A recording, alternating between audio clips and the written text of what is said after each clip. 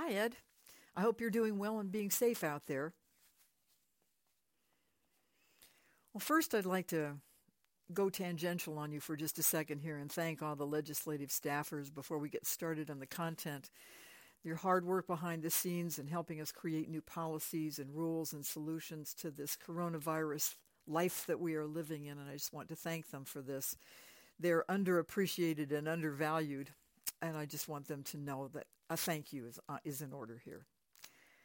So, as to my background, ever since I was a kid, I've been fascinated by the human condition and the human behavior in response to that condition. And so I watched and I learned and I did graduate work in social science and cognitive science, served as a faculty at a university, built a consulting firm, and we originally specialized in crisis management. This is a while ago, a few decades ago. And in those days, crisis was defined as anything that could happen that you didn't anticipate that could do potential harm to your tangible or intangible assets. I'll repeat that. That was the definition of crisis in those days. It was anything that could happen that you didn't anticipate that could do potential harm to your tangible or intangible assets. So you think about it now, it's actually the definition of a day. And even before the pandemic, it was the definition of a day. Maybe now it's the definition of a minute or an hour, because we, for a very long time, have been living in a really complicated world. The military calls it a VUCA world, which stands for volatile, uncertain, complex, and ambiguous. My brother says it's like living in a science fiction movie.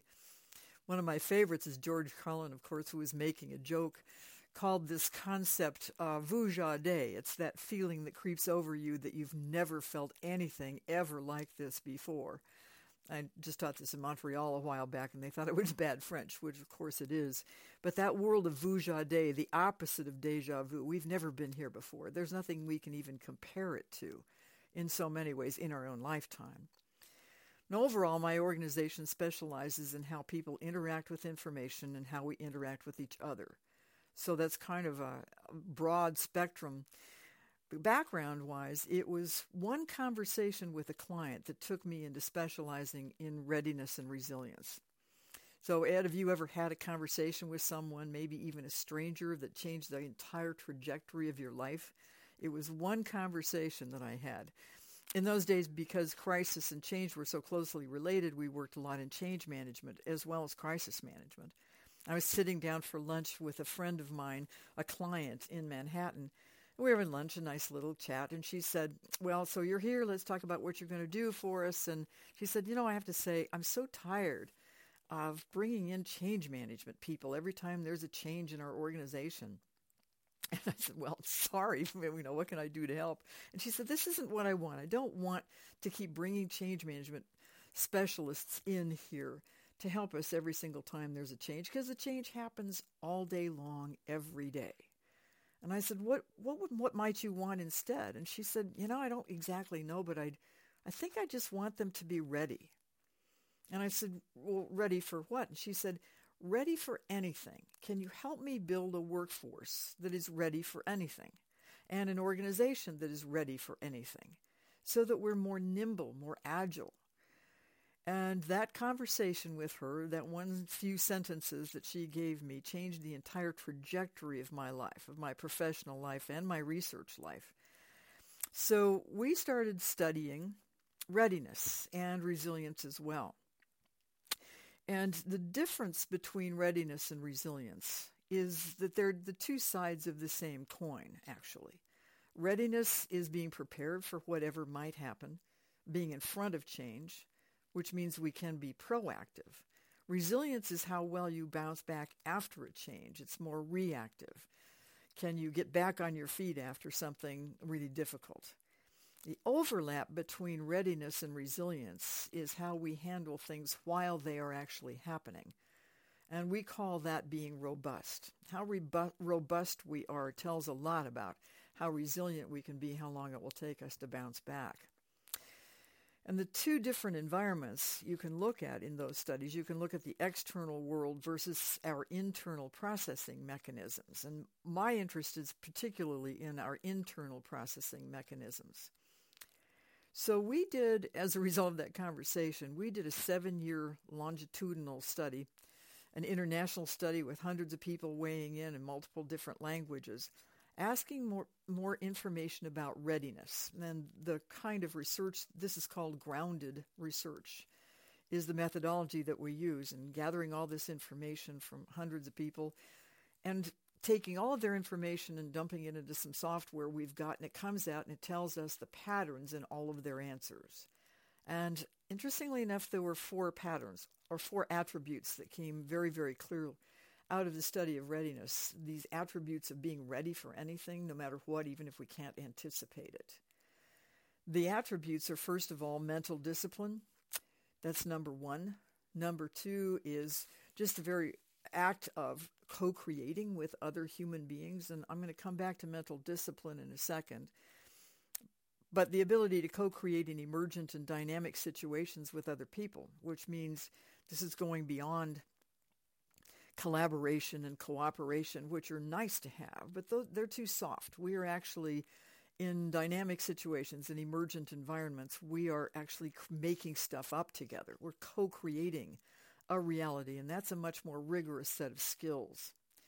The third attribute is the ability to act on things and on decisions, and that may sound silly, except for we have a tendency to talk a lot about stuff and think a lot about stuff and plan a lot about stuff, but we're not necessarily great at acting on things. That's, in the end, I think it was Alfred Adler who said, life happens at the level of action, trust only action. So talking and thinking is not enough if we need to act.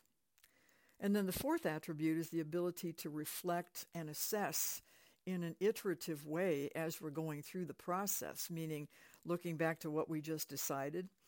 Did it work? Did it not work? How can we make it better? And then keep continuously learning as we go. They're called learning loops. You do decide a thing, you do the thing, then you loop back and see if it was the right thing to do, and then you make an improvement on the next step. So the ability to reflect and assess how well we're doing at the time is also a really important attribute. So the 4 attributes that we found that I think are pretty profound, actually, are mental discipline, the ability to co-create in emergent and dynamic environments, the ability to act on these things, and then the ability to reflect and assess in learning loops as we go along. And I wanted to pay more attention to the mental discipline issue because it is defined slightly differently. This is not just, how tough can you be? This is the one I want to focus on the most today. It has to do with how we interact with information. And of course, there are lots of pieces of mental discipline. Mindfulness is a form of mental discipline. It's one of the elements. It's also one of the best things you can ever learn to do for your own health is mindfulness. Emotions are also part of the mental discipline process. Emotions are great. We have to pay attention to them. We have to honor them. We also have to acknowledge them and take a look at them because they can often take off and run without us and not necessarily take us in good places. So some of it has to do with then rational whole brain versus primitive brain usage during the process of some kind of difficulty or some kind of change. It really has to do with being able to leverage our brains so that they work with us because they often take off without us. There's an old book that I love the title of. It was Your Brain Has a Mind of Its Own, and it does. And this really has to do with learning how to ask our whole brain, the right and left hemispheres, to show up when we need them. Because, frankly, the brain will take off without us, and it will go into places usually related to fear, which I'll talk about in just a second here. It also says that in order to be willing, able, ready for just about anything, you have to have an open mind and a spirit of curiosity. Most people think they know the answers and lose their curiosity. In fact, one typical mental activity is to go out and form an opinion about something and then, the confirmation bias, go out and find all of the data that back up our original opinion in the first place, which is not really mental discipline. That's actually just the confirmation bias.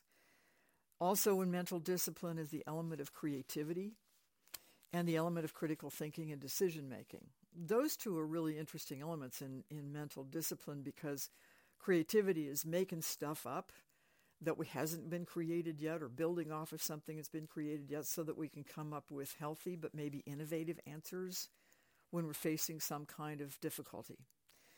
Critical thinking, of course, I wish we had more of it, but critical thinking and decision-making is a much more rigorous kind of process in the brain. What we found in our study was that both are absolutely critical, but critical thinking has to come after creativity, because creativity is using the brain and the whole brain in all kinds of innovative ways, and critical thinking is narrowing down the judgment of those things. So that means creativity has to come first, because as important as critical thinking and decision-making are, they are the enemy of creativity. They shut the brain down and make it more linear. And when we're being creative, it needs to be more nonlinear. So that's kind of what we found in our study, and that's how we moved in the direction of looking at how people interact with information, how we interact with each other, and the difference between readiness and resilience, and the necessity for being robust. Well, how this information can be helpful to people today in this really interesting time. I think my brother is right, actually. It is like being in a science fiction movie. Keeping in mind that we can't control the big picture, we're all looking at possible ways to navigate the external world. You know, there are the frontline workers, and bless them for doing this work. There's also a lot of unemployment. There's some people who are working from home. The external things that we have to do, wash our hands, wear masks, all the external things we can respond to. I'm more interested in helping people with the inner world and how to manage what's going on inside of us as opposed to around us. And the inner world responses are where most of our good solutions are. They make us more robust. They make us more ready and resilient. But first, let's take a look at acknowledging the varying levels of impact on individuals and communities in this coronavirus time. There are about 10 levels of complexity in terms of loss. And well, we have to really be gracious about this, because some of us are experiencing a lot more loss than others. And to know that we're not all having exactly the same experience, even though it is the same situation. So the most difficult of all of these levels of impact, of course, is the loss of life, our fear of dying, actually. And most people have never quite come to terms with that anyway, even though we know it's one of the few things that is inevitable. Then coming down from that really complex level, the next level down from that is the loss of a loved one, and the complexity and the pain of thinking about someone that we love getting sick and losing them. Then there's one more step down, is just the loss of our own physical health. All right, we may get really, really sick, and that's also a kind of stage where we have to pay attention to what we fear in that level. Then below that is the loss of our job, which is not small, but it is certainly not quite as complicated as a loss of safety and loss of health and loss of loved one. There's also the loss of finance, of course, below that, the loss of certainty and security, the loss of freedom and independence, the loss of purpose, the loss of choice. Those are kind of the levels of loss that different people are experiencing. But bottom line is that people hate the feeling of being out of control, and we really hate it when we feel helpless. So believe it or not, the one thing we have control over than just about anything else is our own mind. So if we focus on mental discipline, that incredible instrument we call our brain, we can start solving the way we're reacting to things and be healthier and mentally healthier and navigate this process in a more robust way. It's not quite that simple, though, because we have to build that mental muscle. And it doesn't mean being robotically rational or Mr. Spock all of the time, because emotions matter. They're what make us human, beautifully, elegantly human. They also get us in a lot of trouble. So developing mental discipline provides us a much more fulfilling life, and anybody can learn it. That's the thing I love about it, is that anyone can learn mental discipline. But first, what happens with information is it's coming in, which is absolutely fascinating. First, information coming in and how we interact with it. It automatically goes to the primitive part of our brain, and it looks for threat. And if we have no mental discipline and we haven't made our brains our friend, then that threat becomes fear. And we have only three choices in that level of fear. It's fight, flight, or freeze. Fight means feeling angry. Flight means just get me out of this. Whatever it takes, get me out of this. And freeze is what a lot of people are experiencing, bouncing off of the wall and going, God, what do I do now? What do I do now? And that's okay for our primitive ancestors to have had that part of their brains, because we needed to know when we were cave people whether or not there was a saber-toothed tiger behind that tree, and we needed to know quickly. So that part of our brain served a really good purpose. It's just that our fears are much more nuanced than that now. And we need to bring in the executive function of our brain, the prefrontal cortex of our brain. But in complex situations, the limbic system is already there, and the executive function needs to be intentionally invited to the party, because it might not be working as the more primitive parts of our brain are taking off without us. Eckhart Tolle, the spiritual leader, tells us that there are three types of adversity. Just to reinforce my thoughts here, number one kind of adversity is in our personal lives. The second kind of adversity is in the human collective. And the third kind of adversity is in our own minds due to dysfunctional thinking. So this is where I want to take a look. And I've got some tools that might be helpful. Would you like me to toss out some tools for people as they leave this conversation? All right. So here are some tools for strengthening your relationship with your whole brain. They have to be intentional. They are free. They're fascinating. You don't need a psychotherapist for any of this. There are things you can do on your own. The only thing that they take is a little discipline and a little practice. But the first tool that I have is to make a list of everything that is irritating you or concerning you, everything big and small. Like my list, the big things are, I work in healthcare a lot, and I'm very concerned about my clients and my friends who are on the front lines. I'm very concerned about the economic situation. I'm worried about my own work and being able to survive financially. And I'm also really worried about the fact that my dogs need a haircut, something from the big to the small. Everything you can think of, make a list of everything that's concerning you. Then put an N beside all of the issues that you have no control over, N standing for no. All of those things you have on that list, put an N by everything on that list that you have no control over. For example, just based on your own individual life. Some people are working on the virus, but I personally don't have any control over the virus itself. I don't have any control over getting a vaccine ready. I don't have any control over what my clients are doing. I don't have any control over the schools closing. Then go back to the list again and put an S beside the issues that you do have some control over, and then determine what actual control you have. For example, the schools are closing. You can't have any control over that, but homeschooling you do have some control over. You have some control over where you go grocery shopping.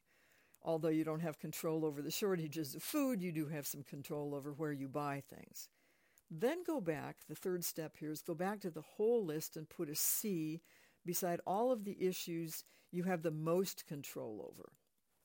Homeschooling is one of those. If you're going to homeschool your kids, it's probably you have control over that. You can learn how to do this, and you get to deliver that information to them. You have control over whether or not you stay sequestered. You have control over the food that you eat.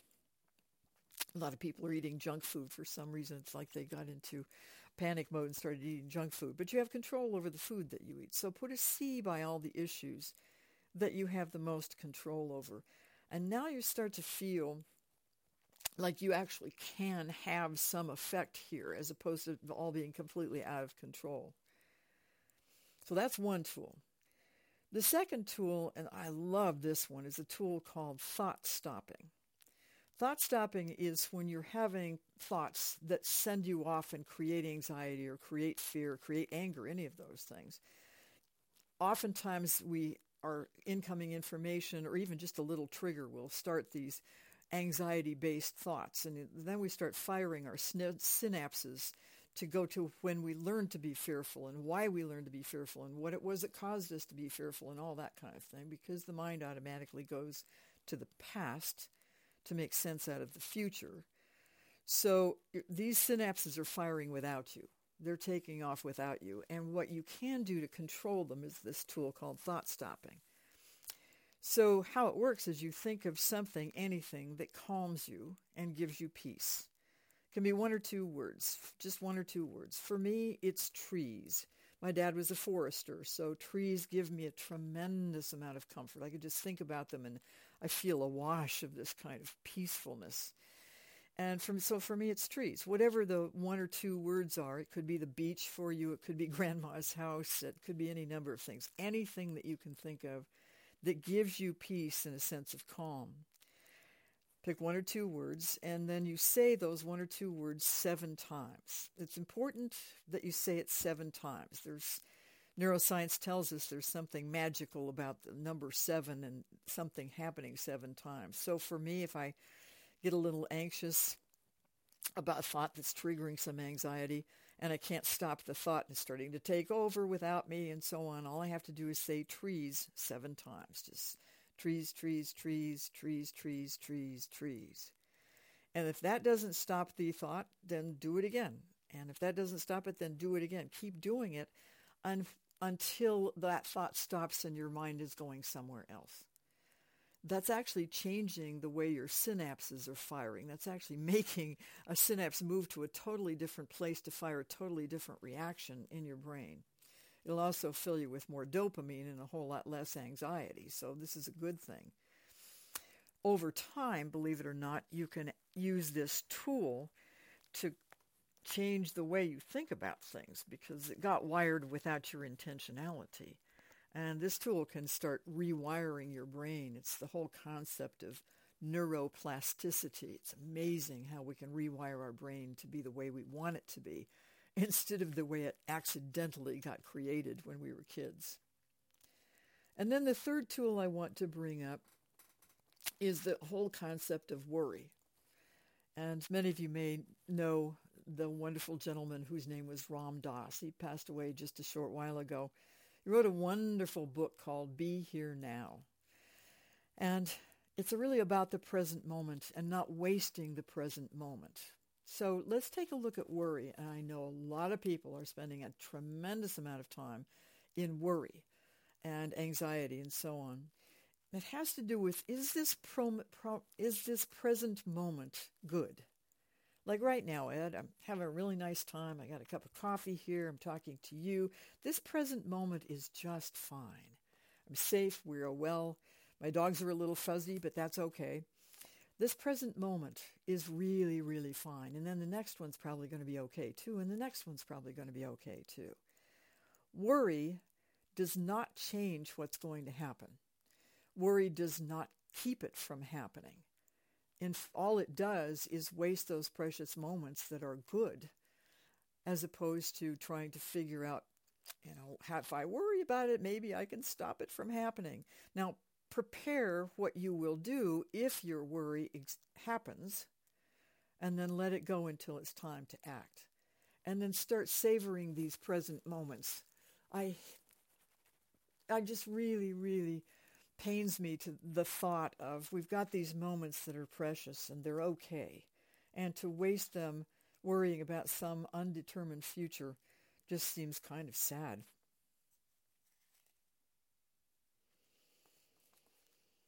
Well, yeah, I do have a few things to say about the future and where we're going here.